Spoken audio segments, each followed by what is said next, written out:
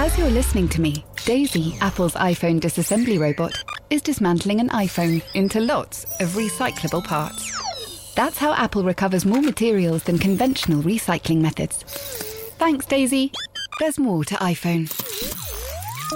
Quality sleep is essential. That's why the Sleep Number Smart Bed is designed for your ever-evolving sleep needs. Need a bed that's firmer or softer on either side? Helps you sleep at a comfortable temperature? Sleep Number Smart Beds let you individualize your comfort, so you sleep better together. J.D. Power ranks Sleep Number number 1 in customer satisfaction with mattresses purchased in-store. And now, save 50% on the Sleep Number Limited Edition Smart Bed for a limited time. For J.D. Power 2023 award information, visit jdpower.com/awards. Only at a Sleep Number store or sleepnumber.com.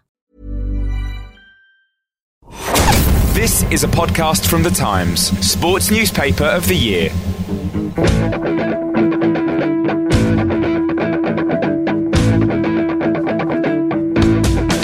Hello and welcome to The Game, here with a definitive opinion from an action-packed weekend in the Barclays Premier League. I don't normally say Barclays, but, I just thought we need to show some love to the sponsors because, as I found out when I went to get out cash the other day, if I ask for a receipt, which I'll most likely throw on the ground, thereby littering, I have a chance to win a ticket win 2 tickets, actually, to a Premier League game, which got me all excited. Other banks are available. Yes, but you don't get a chance to win. And by the way, personally, I bank with HSBC, and I'm very happy with them.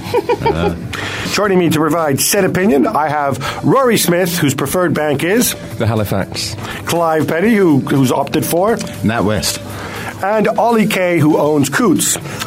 Coming up, we'll discuss what happened at the Emirates. Was the game worth £62? We'll also be asking if the Atlantic League could save not just Scottish football, but Dutch football, Belgian football, Portuguese football, and all sorts of formerly great footballing nations, or whether it's just a stupid idea. But obviously, we're going to be starting at Old Trafford, Manchester United and Liverpool. Ollie, I don't know if this was the first game back for Vidic and Ferdinand. I'm assuming it wasn't. But I thought the two of them did okay. I know there was some suggestion, Evans, whatever else, but it worked, right? Well, it did. I didn't think they defended particularly well in the last half hour. They sort of invited a lot of pressure forward, which clearly wasn't the defenders' fault, but they were troubled a lot by the running of Suarez and Sturridge, and I thought Ferdinand did very well. I thought Vidic did well under the circumstances, but looked a little bit rusty. But on the whole, I would say Ferdinand Vidic did well without looking like anything like the partnership of 3 years ago. Clive, I want to start with started with Ollie, obviously, but I want to chuck in a stat here because for those who like history, the record. Actually, no. I'll quiz you. Do you know who holds the record for most points in a single top-flight season? Chelsea with 95. Yeah. There you go. See, he's good. I'd have said that, given the chance, but Manchester United are on pace to equal that record, which I find extraordinary because that Chelsea side looked so dominant. This United side, we've been saying it all season, we can all see areas where they can improve. Kagawa's been injured. Rooney's injured now. Vidic was injured. You look at this and you say, goodness, if they all start playing consistently well, then they have a chance to beat Chelsea's record, even though Chelsea looked a lot more dominant, I think, when they set the record than United do now. I think it's kind of built on different things, wasn't it? Chelsea was almost built on you will not beat us. It was a good, solid base, and then built on a sort of defensive, you won't break us down, and then we'll have the big guys who will break you down and score. Whereas United, purely surviving on their attack at the moment, as far as I can see. And Robin Van Persie and Welbeck had a great game yesterday. They're scoring enough goals, but they do look vulnerable. Ollie's right. And if any other team, if it hadn't been Liverpool yesterday, any other team with a bit more nous about them, Liverpool did well. Took the game to them in the last half hour, and United did look very shaky. And I was under the impression that any other team on their mettle may well have at least come away with a point there, and we've been talking about something completely different. So they are on course for 95, but the comparison with Chelsea is slightly different. There's, I think, United, if they keep scoring and Van Persie keeps fit and they keep going forward, that's how they're going to do it. But they can't rely on defending like they did yesterday. So, Rory, what conclusion can we draw? I mean, can we conclude that they can actually be much better than they are? Or do you look at it the other way and say that at some point their luck will run out? I don't know. It's very hard to draw conclusions or to come to sort of definitive decisions about this United side, because you look at it and you do think, right, well, they essentially don't have any sort of holding midfield player. They don't have any sort of shield in front of the defence. The defence itself looks a bit shaky. They're conceding loads of goals. Van Persie's getting them out of jail a lot. But on the other hand, their attack's firing perfectly and has all season. They look great going forward. So they're kind of one and the other, do you know what I mean? It's very hard to say, well, it's definitely this, and if they did this, they'll be better, and if they stop doing this, then they'll be worse. I think they're kind of I don't know, I don't want to say that it's happened by chance, that would undermine the work that they've done, but it's very hard to see whether they are the side that would improve and be dominant, or the side that would get slightly worse and be mediocre. Oh, yeah, I remember a year or two ago, this is what I was going to ask you about, we used to have these sort of cliches about, well, you know, if you lose 4 games in a season, then there's no way you can win the Premier League, and, you know, people said it as if it was a fact. Manchester United have already lost 3 games this year. So I think we can probably safely say that was just a very stupid statement to make, yeah? Well, I think avoiding defeat is perhaps overrated. If you look at the last few seasons, I think there was a season where Liverpool lost fewer games than Manchester United, but ended up finishing second. Manchester City have lost fewer games than United this season. The fact is that, you know, 3 points for a win. United are extremely good at winning matches, extremely good at knowing what to do, even if they're sort of 1-0 down with 10 minutes left. And I think the longer United win matches, I don't think they will concede. You know, I don't think they'll worry if they lose 1 match a month. I thought that is absolutely true, that drawing is completely overrated. At the end of the QPR Spurs game on Saturday lunchtime, QPR got a throw in with 30 seconds of injury time left, and you could see Redknapp telling Sean Derry, I think, not to, you know, to hold the ball, not to get on with the throw in. Keep the clean sheet. Surely with 30 seconds to go, you've got a throw in. It was 5 yards from Spurs' touchline. You put two or three players in the box and you see what happens. Surely, I mean, a point's not worth that much to anyone at either end of the table. Yeah, although you are playing against a team with Gareth Bale and Aaron Lennon, who are faster than God, and then you run the length of the pitch in no time flat, and boom. But your reward is greater than your risk, because if you lose 1 point, then that's bad, but it's not going to make the difference. If you gain 2, it could be hugely important. I see the logic in that, but Clive is making a face. Well, so I do see the logic of that. I'm wondering whether QPR in their position, I can see that logic perhaps further forward, but in QPR in their position, they're playing Tottenham. It's kind of like that point is kind of like a bonus point. Absolutely, but they'd already kind of got the point, assuming that Gareth Bale's not going to run the length of the pitch. Assuming that Gareth Bale doesn't do what he says. I think what United have done is they've recognised that I don't know what the stats are, but United don't seem to be drawing games. City draw a lot of games. They've only drawn one. That was the cup replays, the only draw they've had all season. Moving on, so obviously there was this change in the game because United, looked in control. I think Ollie wrote in his match report that they looked in control without necessarily looking uber dominant. It was more of a mature performance. But then something changed. Ollie, what changed? They seemed to take the foot off the gas. Liverpool had already got Sturridge on, and they seemed to release the handbrake a little bit and go for it. And I think it's been a familiar trend for Liverpool at Old Trafford to only start playing at 2-0 down in recent seasons. Liverpool went for it a little bit, started to cause problems, pulled a goal back quickly, and I think from that point on, Liverpool looked confident and United looked nervous. And looking at the final probably 37 minutes, you would struggle to see how. I think Liverpool will be kicking themselves that they didn't get that second goal because they had enough possession and enough time to make more of what they did in the closing stages. So, if you're Sir Alex, would you be worried about that? Not at all, really. I think if he was going to be overly worried about United's problems at times when there's a flow of attacking football upon them, they struggle to stem that flow. It's something that they've struggled with for 4 or 5 seasons, but it hasn't stopped them winning the Premier League more often than not. It hasn't stopped them reaching the latter stages of the Champions League more often than not. And I think if he was going to worry about it, he would have bought a defensive midfielder or changed the way they play at times long ago. Clive, what changed for Liverpool is just the fact that they're 2-0 down. Like, all right, we need to do something. Chuck on Sturridge, and enough for the Joe Allen sideways passing. Yeah, Joe Allen was a very poor game. Sturridge's pace combined with Suarez. I mean, when they came on, they did link up quite well. I mean, there was quite a nice link up of sort of short passes between the two of them, and that pace. And Suarez had a bit more space to suddenly start running at them, and that did worry. A tiring Ferdinand, a tiring Vidic. But I think, more to the point, it said a lot about Liverpool in that this only started at 2-0 down. I'm not quite... Perhaps there is something in that idea of, they started quite timidly. They're 2-0 down. Oh, dear. Well, let's see what we can do now. And the game was... that's hard enough to do against a lot of teams, like against Manchester United at Old Trafford. I think it said something about perhaps the mentality of Liverpool that they did only really try doing this at 2-0 down, and suddenly it became 2-1, and they thought, actually, we could get something out of this, and it pressed on.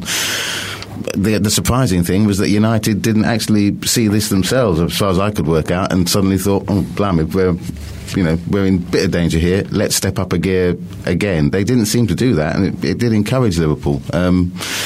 But as I say, I think it was more of a Liverpool thing that they only started playing almost when the game was gone.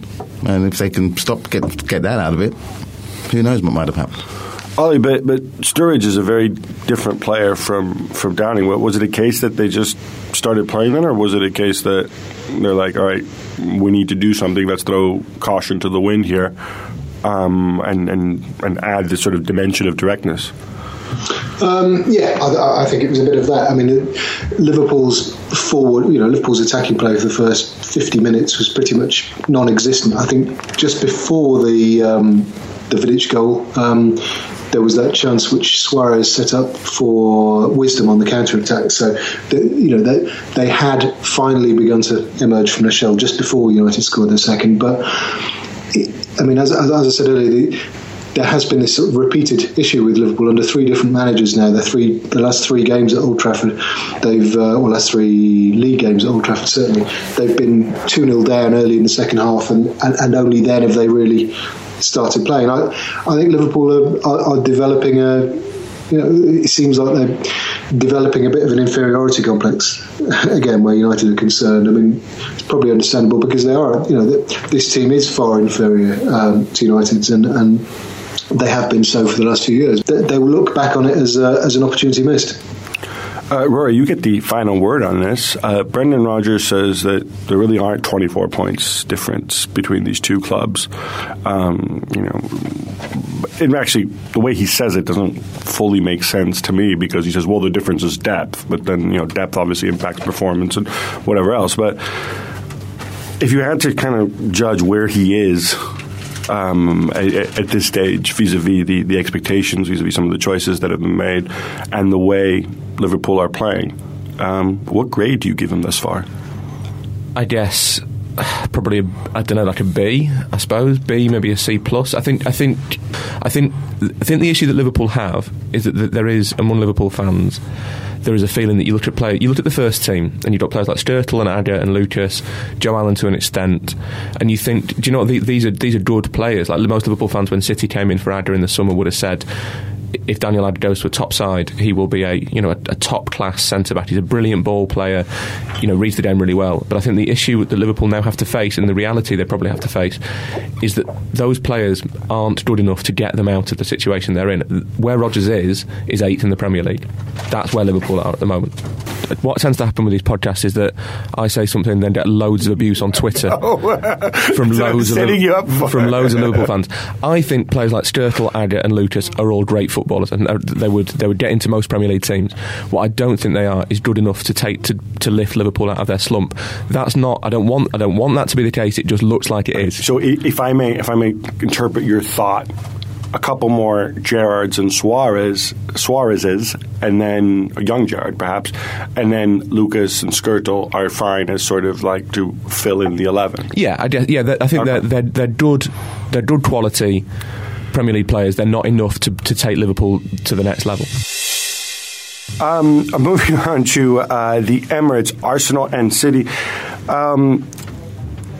Obviously, this game changed early on, but I think it actually probably changed even before Koscielny's red card when Arteta went out. And we've talked about Arsenal's lack of a defensive midfielder. We sort of stopped talking about it because it looked as if Arteta, I wouldn't call him a defensive midfielder, but he fills that position. He fouls people when he needs to. He gets in the way. But then, of course, he goes out and there's nobody. And then you got to chuck in Diaby, who's played 5 minutes in the last couple months because the poor guy's always hurt. Were Arsenal kind of up against it even before kickoff as a result, Roy? Yeah, it's difficult to draw huge conclusions from a game where one team goes down to 10 men after 10 minutes. But yeah, Arteta, no question, hugely important. He gives Arsenal a degree of control. He isn't, you're right, he's not a tough tackling midfield hard man, but he reads the game well. He organises the midfield well, which is an incredibly underrated quality. Although he's not been as good this season as he was last, I don't think, in my personal opinion. Yeah, I think that set Arsenal back. But in terms of Liverpool's tentativeness and timidity, Arsenal were timid even before Koscielny got sent off. Arsenal looked like a side who didn't think they were as good as Manchester City. They did seem to lack a spark. They didn't seem, as Wenger says, even with 10 men, there's no reason. You should still be able to organise yourself if you're a team such as Arsenal, that you don't concede you try not to concede as much as anything else, and they didn't look organised. They didn't have enough work rate amongst the middle of the park. I mean, as you say, can't really blame Diaby. He's 5 minutes since September, I think the guy's played, so to throw him in against the champions was a big ask, but they seemed to just think that Wilshere was going to do everything for them, and that's never going to be enough against most teams, let alone Manchester City. So it was difficult to judge facing the 80 minutes, but I would have expected a lot more organisation from what is now an experienced Arsenal team. I think the thing is that Arsenal never looked like... Having 10 men for 80 minutes is a massive disadvantage. It's not a death sentence. No. Arsenal never looked like they had a way out of that situation, even when Dzeko had missed the penalty. You never looked at that and thought, yeah, Arsenal can think their way out of this problem. That would have given a lot of teams a boost. They're sort of like, we've conceded a penalty just so, and they got a huge let-off. To use a sort of Stuart Pearson attitude, there was no, let's build from here. They just went on exactly the same merry way. Ollie, when Koscielny basically just bear-hugged Dzeko, last week we had the whole sort of Suarez crucifixion over the cheating and so on. Rory's nodding along, so I'm guessing he likes where I'm going with this. I might just throw it to him. From a sportsmanship cheating perspective, is this comparable to Suarez or some of the worst dives that we see? Well, no. I guess the point with dives and handballs, if you don't like that sort of thing, is that you're not getting punished. You're not serving your penalty for committing the crime, whereas Koscielny did. My issue with that red card. Well, so you are if you get caught diving and you get a yellow. Oh yeah, if you get caught, but people don't get angry if you get caught. People get angry when people get away with it. Right. So my issue with the Koscielny red, now it was unquestionably a red. Just as companies, which we'll no doubt come on to, was unquestionably a red under the laws as they stand. To me, and Gab you always disagree with everything everyone says, so you'll unquestionably disagree with this. Disagree with the company, I'm sure about that. Koscielny's crime was denying a goal scoring opportunity, yes. Yes. Right. Even though I think Dzeko had probably misjudged the flight of the ball, but looked like he denied a goal scoring opportunity. The punishment for that is the penalty. To me, the red card, I understand the calls for consistency. We've got it. Referees always like automata have to constantly sort of interpret the rules the same way all the time. There can be no context, blah blah blah. The punishment for me is the penalty. That's restoring the goal scoring opportunity. I think sending the player off as well in that circumstance and suspending him is overkill. Yeah, well, this is a good point. I mean, personally, I don't think that the penalty alone can be punishment, because otherwise we're going to see players like your pal Suarez standing on goal lines and handling the ball and whatnot, and that's exactly why this rule was introduced. But Ollie, haven't IFAB addressed this? Haven't they sort of said that referees can have more discretions, and that there's some situations where maybe you give a yellow instead of a red while avoiding a penalty? Yeah, I mean, a foul in the penalty area, even when a player is sort of the last man, does not necessarily equate to a red card under the rules as they stand. It has to be the sort of clear denial of a goal scoring opportunity, and there are all sorts of things like the direction they're moving in, the speed, where the goalkeeper is, etc. So it's not as black and white as it once was. But I mean, match officials talk about it as this sort of triple jeopardy situation where, yes, there's the penalty, there's the red card, there's the suspension. And I can understand the grievance with that. But then again, if a guy is, if a team is 2-0 up in the last 5 minutes and he does it, then under a rule where players didn't get suspended, then there'd be no punishment whatsoever. Really, exactly. I think the idea of introducing context to these things is wrong. I don't think it should be about context. And I know people talk about common sense and referees officiating with common sense. I think referees should referee to the rules and what the rule book says, and to hell with common sense, basically. So when Ollie runs the world, we'll have a whole army of robot automaton referees, and we'll all be much happier people. If he's running the world, then that'll be the same. That'd be true of the police as well, which would be awful, wouldn't it? Ollie's basically unmasked himself as a fascist. Ollie's very much a law and order type of guy. Let's just put it that way. Clive, speaking of law and order, the other big contentious point here was the company red card. Now, Rory said it's a red, so I'm not going to bother going to him for a while because I know he's wrong. I didn't say that. He said under the laws as they stand now, it was a red card. Okay, but we live in football with the laws as they stand now, not in some kind of Rory Smith utopia, right? Not yet. Okay, so the implication is that Mike Dean made the correct decision, right? Did he make the correct decision? Because from where I was looking at, I have to say, the first time I saw this tackle, and I've seen various angles now, and I see no reason to change my mind. If I was Vincent Kompany, I would be very upset that I got sent off for that tackle too. Just to recap here, he wins the ball. It's not a two-footed challenge because one leg is beneath the other. He doesn't leave the ground. And most importantly, his body is never out of control. He's going directly into Wilshere's pass, and Wilshere sees him coming. I think that this is something where there's very little room for interpretation. It simply wasn't a red card, and I suspect that it's one of two things with Mike Dean. Either he had a wobbly in his mind and just saw it badly, or, as was suggested on TV, Javi Garcia, who was sort of jogging, somehow got in his way, and he didn't actually see it as clearly as he would have. In which case, though, then that's even worse for Dean, because you shouldn't give award a red card based on something you don't see, and B, you might want to kind of move your rear end because he's actually walking as it happens. If you see the replay, he's not even trying to get in a position where he can see it happening. I'm right here, yes? Yeah, Clive? I think. Thank you. As you're listening to me, Daisy, Apple's iPhone disassembly robot, is dismantling an iPhone into lots of recyclable parts. That's how Apple recovers more materials than conventional recycling methods. Thanks, Daisy. There's more to iPhone.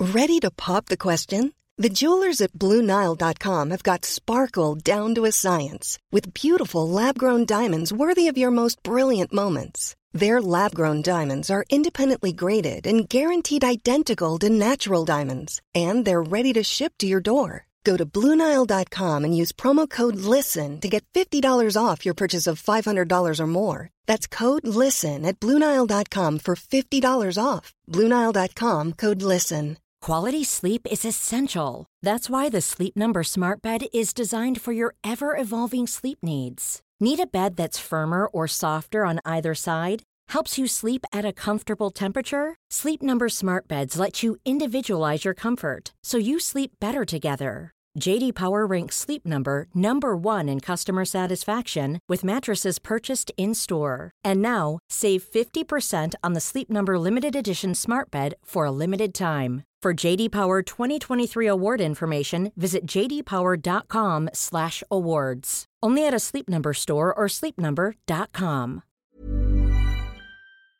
I'm low to agree with you, but I think you're right in that Mike Dean, I think he probably was guessing a bit. I think he saw the impact and the shape of Kompany's tackle, which is probably equated to a number of lunging tackles that he's seen in the past. But there was no lunge here. He was less than a foot away from Wilshere when he made that tackle.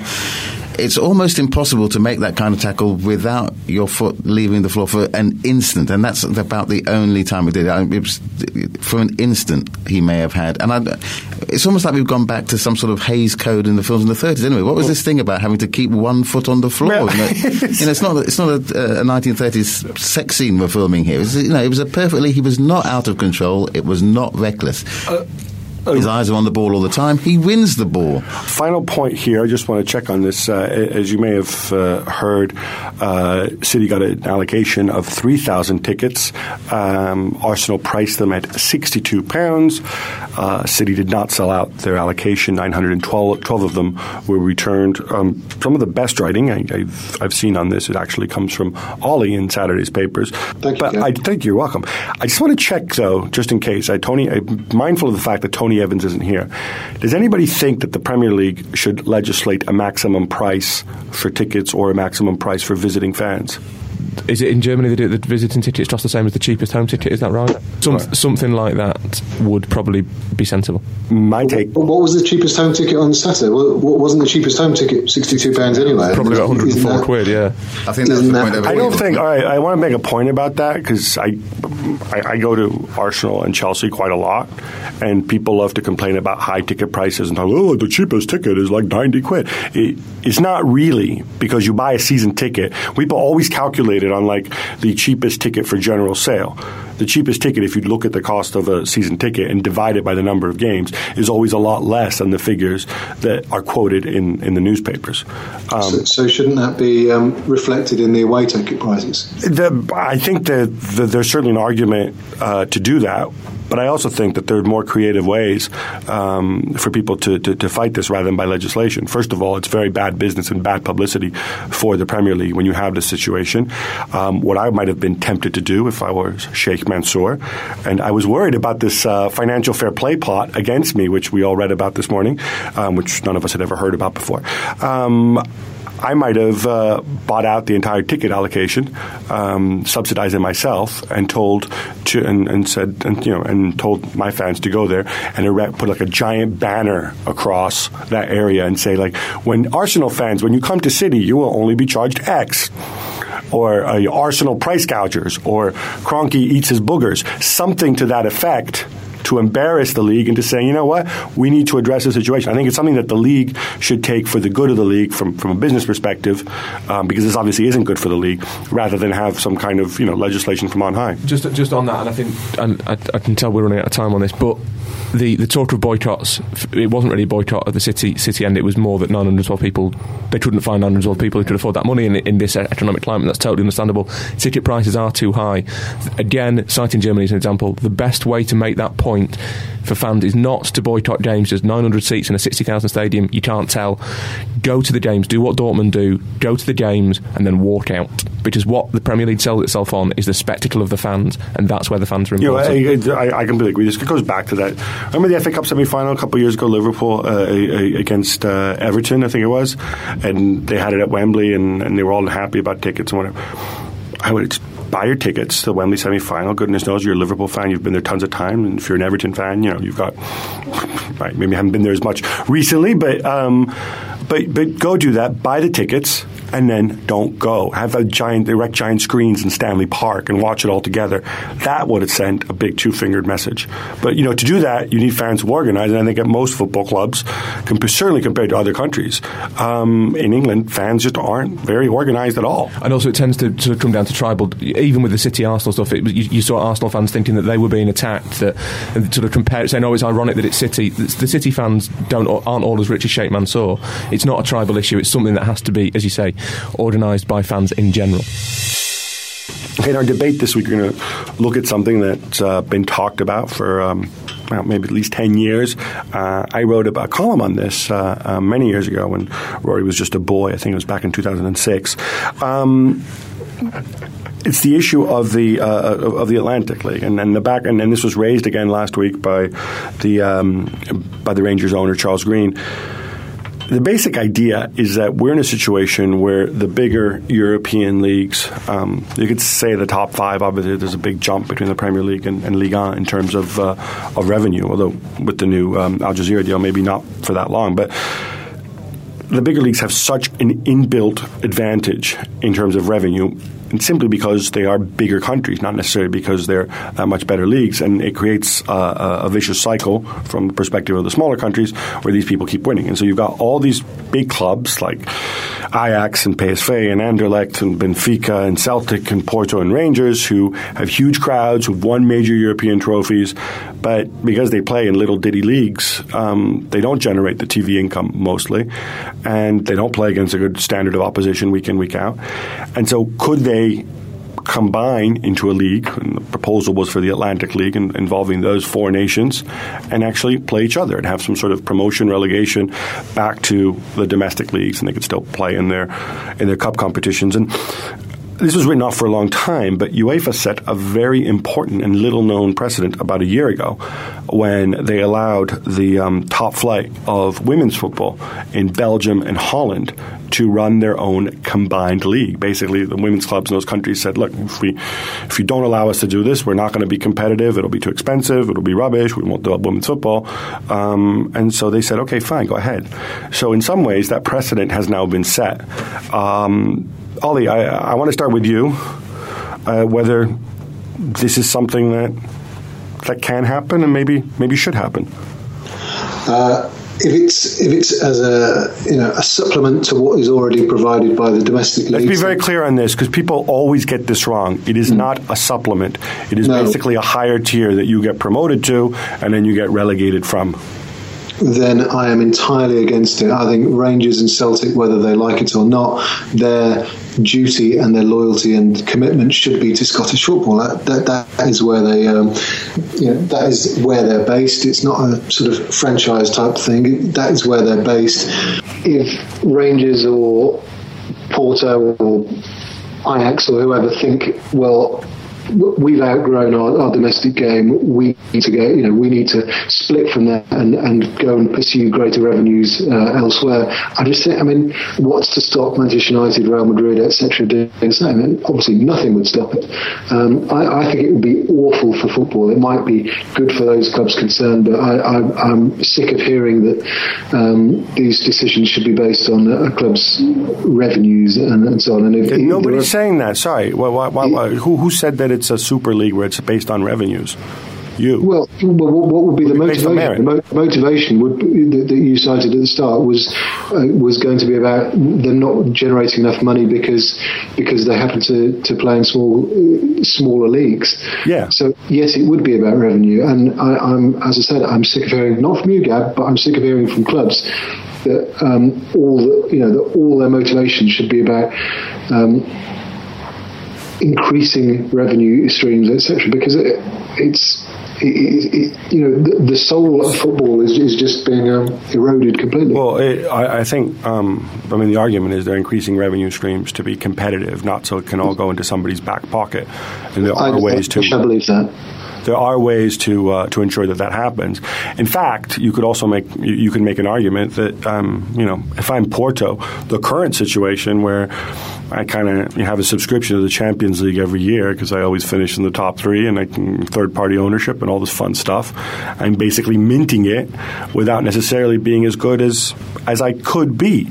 Clive, I want to go to you because we talk about history in the domestic league. Ollie made the point about they're not franchises, but you go back through history in this very country, there was a situation where football was split between North and South before you all decided to go and play against each other.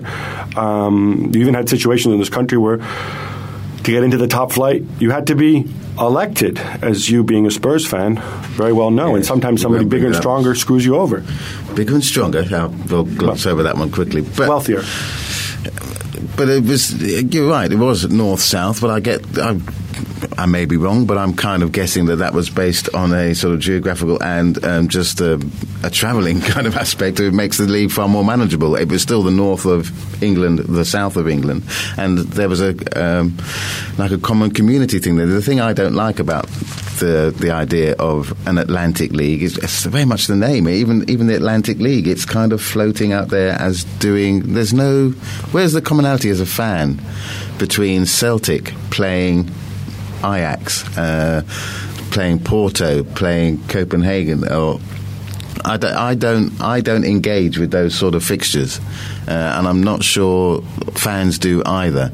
And I agree with Ollie. I think it is. I don't think it is based on on a sort of a competitive, certainly a football competitive market. It's based purely on an economic market that they want to generate more money and be in a bigger pond. All right, Rory, we've heard from these two little Englander servants of the Premier League. You and I, of course, are big Euro snobs.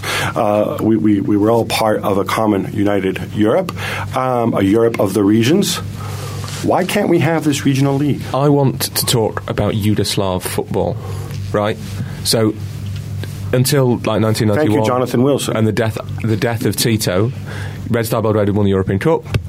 The Yugoslav clubs now are much less competitive because Dinamo Zagreb and Hajduk Split are in one league, because Red Star and Partizan are in one league, because whichever the Bosnian teams are in one league and the Slovenian team, they can't. It was much easier for them to be competitive on a European level when they were all playing each other, when you had 6, 7, 8 big clubs in the same league. Now, because of the accident of history, those nations have become separate. But politics, basically, the fall of Tito. If I jump in there before we get firebombed by certain nationalists, some might say it was an accident of history that brought them. I really like. That isn't. Right. That's what I meant, rather than their nationhood is a problem. So it can work in reverse. So we've effectively weakened all of those teams because of politics and blah blah blah. Why can't it work so that? Say you had a Balkan league, as long as the fans to be controlled, or an ex-Soviet league, or a Baltic league with Estonia, Lithuania and Latvia, a Benelux league with Holland, Belgium and theoretically Luxembourg.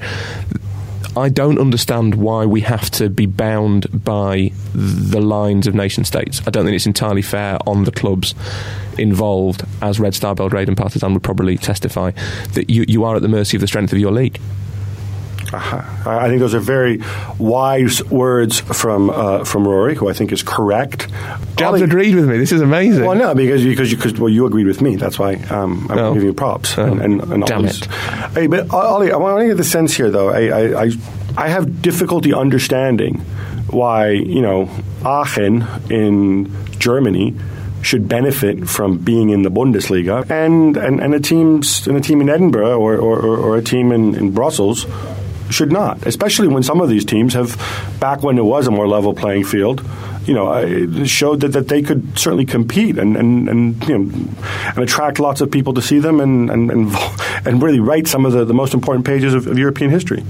Well, I do take that point, but going back to the start, I said if it was done as a supplement to what's already there, if there was some kind of cup competition that brought the best, in addition to the Champions League, in addition to the Scottish League. So instead of having, this sort of ludicrous Scottish football system where, it's all divides up into playoffs and whatever, and they play each other however many times.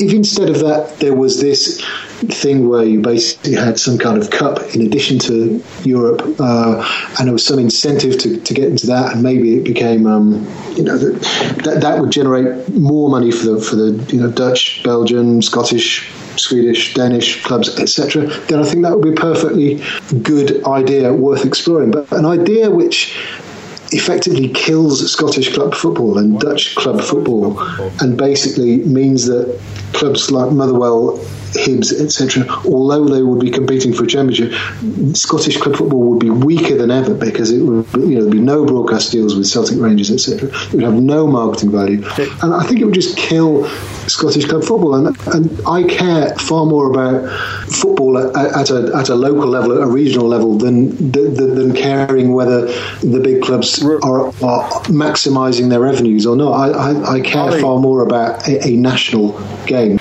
We could go on with this for a long time. Skinner might say we have gone on for this for a long time, but I'm pleased to say that Rory and I have convinced Clive of our argument. So by a vote of 3-1, the Atlantic League passes. All right, time now for some quick hits. Spurs are held by QPR in a rather dull game. Clive, would you rather criticize Spurs or celebrate Harry and QPR? I'd rather do neither. It was a very dull game. I don't think Spurs had the chances. I mean, it was one of those where QPR latched onto a formula that they tried at Chelsea and it worked. So this time they didn't even bother parking the bus. They didn't start it up at all. They just kept it where it was. Spurs didn't have the nous to break them. Well, and when they didn't have the nous to break them down, and when they did, found Cesar in the way. It was just that kind of day. I'm not going to criticise Tottenham, and I'm certainly not going to celebrate QPR. They've found, as I said, they've got 4 points out of games against Chelsea and Tottenham.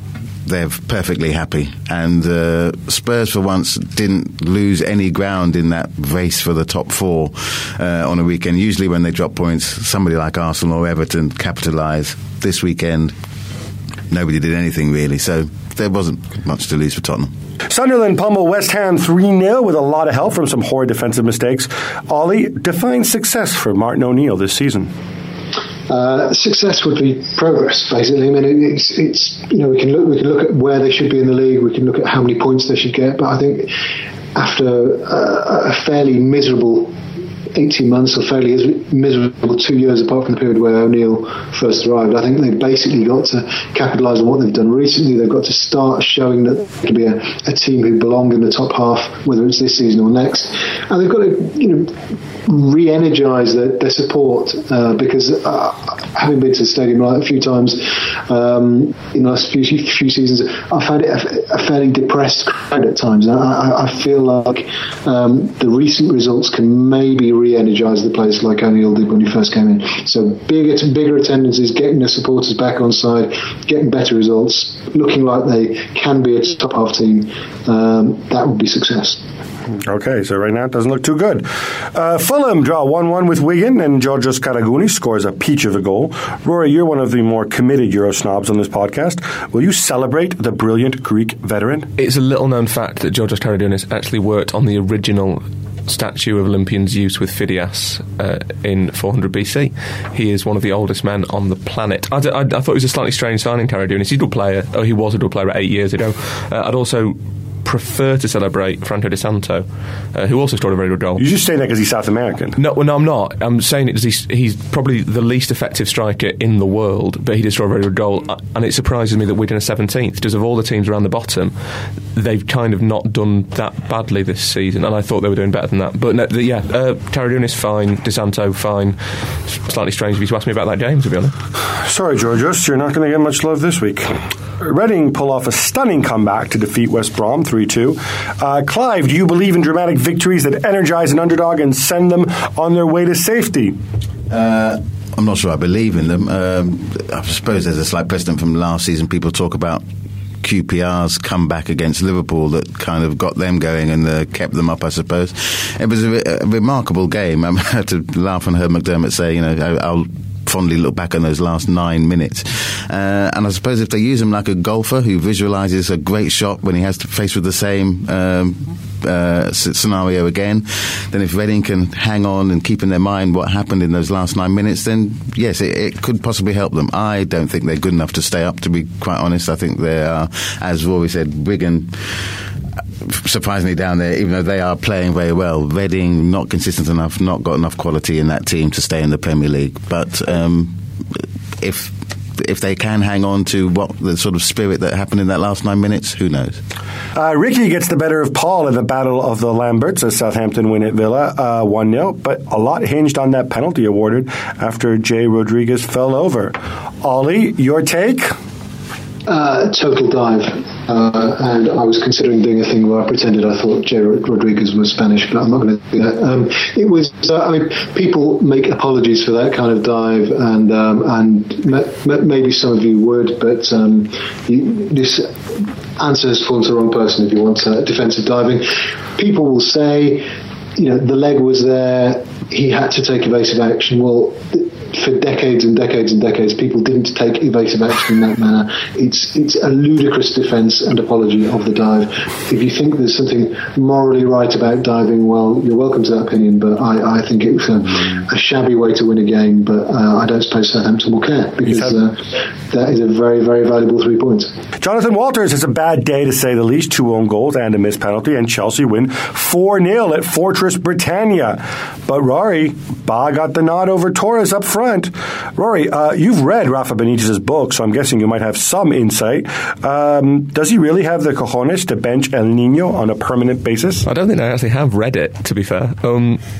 I think he probably does have the cojones to bench Torres on a permanent basis. Yes, whether he will or not, I don't think so. I suspect he's brought Ba in as cover, as supplement, as an occasional replacement. I think at Chelsea, Torres remains the main man for the next 6 months at least. If Benitez can't get him firing, then he won't be there for longer than 6 months, and I suspect neither will Torres. And Gab, one for you. I hear Juventus spent much of the winter break training and having a mini pre-season. How have things worked out for them since? Absolutely rotten, Rory, because they went into it with an 8-point lead, and now they've dropped 5 points. They lost at home against the Sampdoria side down to 10 men, and this weekend they drew 1-1 with Parma. There's some absences, a lack of intensity. People are saying it's fatigue from all those two-a-days which Conte had them do, which supposedly will pay off in April. I don't think they're in danger of not winning Serie A, but it's time to pull the proverbial finger out. That's all we've got time for this week. It's been fun, and it's been real, and it's been real fun. Thanks to my guests, Rory K. Smith, Clive Petty, and of course, Ollie K. speaking to you from his lovely conservatory in snowbound Ripponden. You can find us on Twitter to share your thoughts, or you can email gamepodcast@thetimes.co.uk. So many of you do it every week, and we love to hear from all of you. Go to thetimes.co.uk for all your news, your views, your web chats, your blogs, your analysis, whatever you might need about this wonderful game we call football. Till next week, bye-bye.